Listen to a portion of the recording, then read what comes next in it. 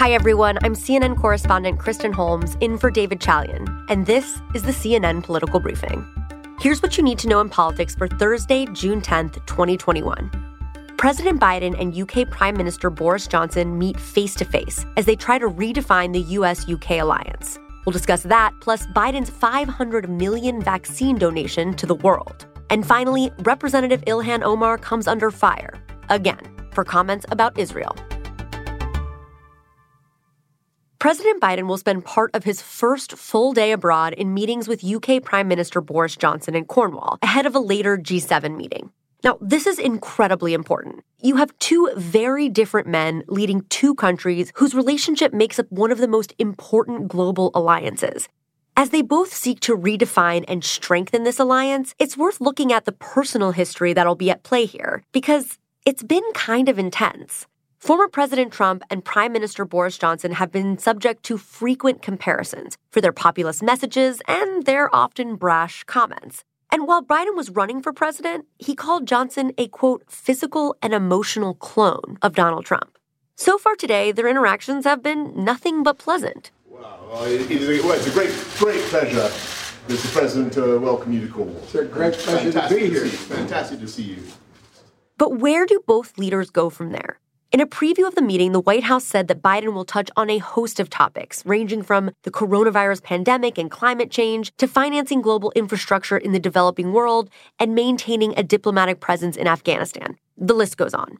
According to the UK government, Boris Johnson, who is hosting this year's G7 summit, will focus on ways for the world to, quote, build back better from coronavirus, as well as tackling climate change.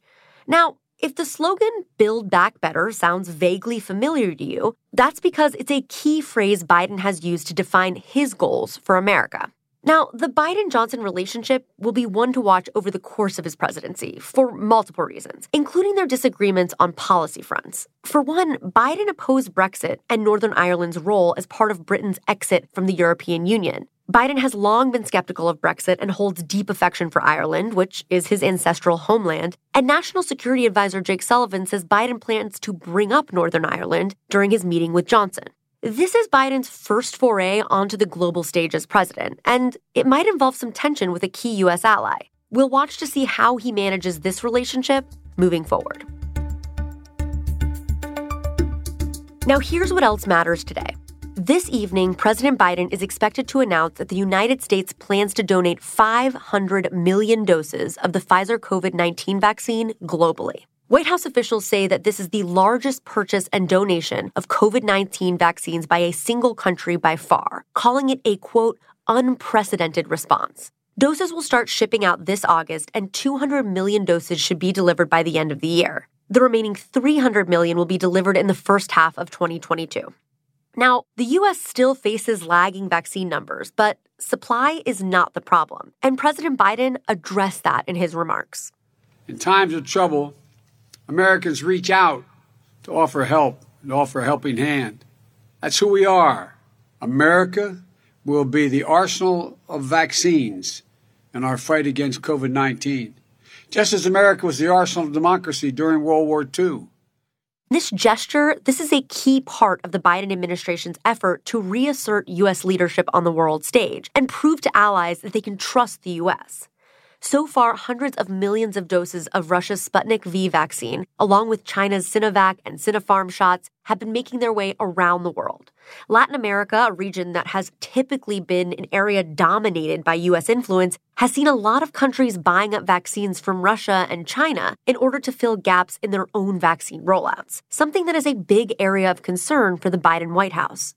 Of course, in addition to reasserting its leadership on the world stage, this move from the U.S. is also intended to encourage other U.S. allies, such as other nations in the G7, to step up when it comes to vaccine diplomacy.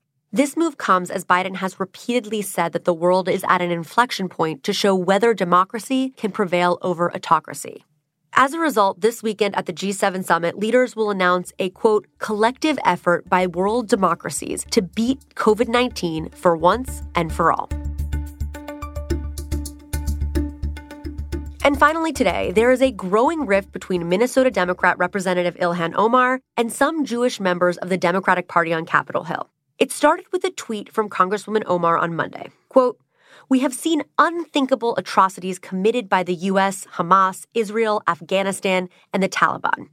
We must have the same level of accountability and justice for all victims of crimes against humanity. That group of Jewish House members, including House Judiciary Chairman Jerry Nadler, is now calling on Representative Omar to, quote, clarify her words, as they seem to compare the Hamas group, which the U.S. considers a terrorist organization, with Israel. In a joint statement, the group said, quote, equating the United States and Israel to Hamas and the Taliban is as offensive as it is misguided, ignoring the differences between democracies governed by the rule of law and contemptible organizations that engage in terrorism at best discredits one's intended argument and at worst reflects deep-seated prejudice. Omar, who is a Muslim, has since responded, calling their statement, quote, shameful and accusing them of using Islamophobic tropes. This is not the first time Representative Omar has come under fire for her comments relating to Israel. In February, she was forced to apologize by members from both sides of the aisle after suggesting Republican support of Israel is fueled by donations from the American Israel Public Affairs Committee. That's it for today's political briefing. Thank you so much for listening, and please take a moment to be sure to follow us wherever you get your podcasts.